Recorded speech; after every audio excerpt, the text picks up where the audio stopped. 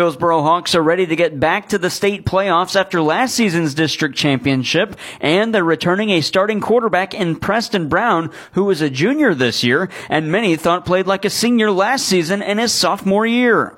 Along with Preston Brown, many of the skill spots on the offensive side have starters from last season's team returning, and head coach Bill Saharsky likes where the offense is at after last season's success. A lot of production coming back on the offensive side of the ball, which is good to see. You know, we had a lot of success on that side of the ball last year, which I was really pleased with, because last year we went in the season having to replace 4 out of 5 guys on the offensive line. So for our kids that stepped up last year, they've gotten a lot better. I thought they played really well in our scrimmage we had at the end of July against Fox, St. Clair, and Rolla. And those guys up front have continued to get better. And you know, at the end of the day, it's old cliche, but it's hard to be a good football team if you're not good in the trenches. Those guys have done a really good job the last 2 years for us going into this year offensively. Although the Hawks are looking good on the offensive side of the ball, Saharsky adds his team will need to grow defensively this season. We lost 8 starters on that side of the ball.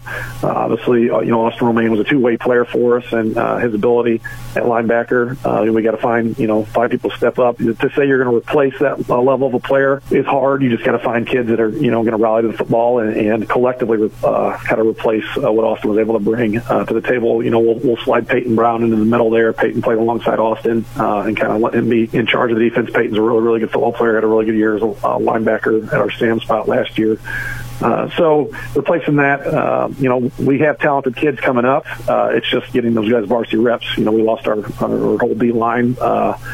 But the guys coming up are also talented kids. With the many offensive returners, what goal does the team have in mind for the upcoming campaign that starts Friday? The guys we got coming back are our senior class. That they kind of felt a game got away from them at St. Mary's last year. So their goal is definitely to make it past that level. So that was a quarterfinal game last year. So they want to go further than that. That's their number one goal that they stated in the off season. And I told them, I said, you're gonna have to, if that's the goal, you're gonna have to work hard, because they know we lost some talented kids that helped us get there last year in our group of seniors. But we do have a good solid group coming back, and if those guys work, and like I said earlier on, that the health of the kids is important, and keeping those guys healthy will hopefully provide us that opportunity again to put ourselves in that position to play in a district championship and hopefully move on from there. Hillsboro begins the season at home against Sykeston in Week 1, and then Week 2 they travel to Cape Central to battle the Tigers before returning home in Week 3 to host Fort Zumwalt West.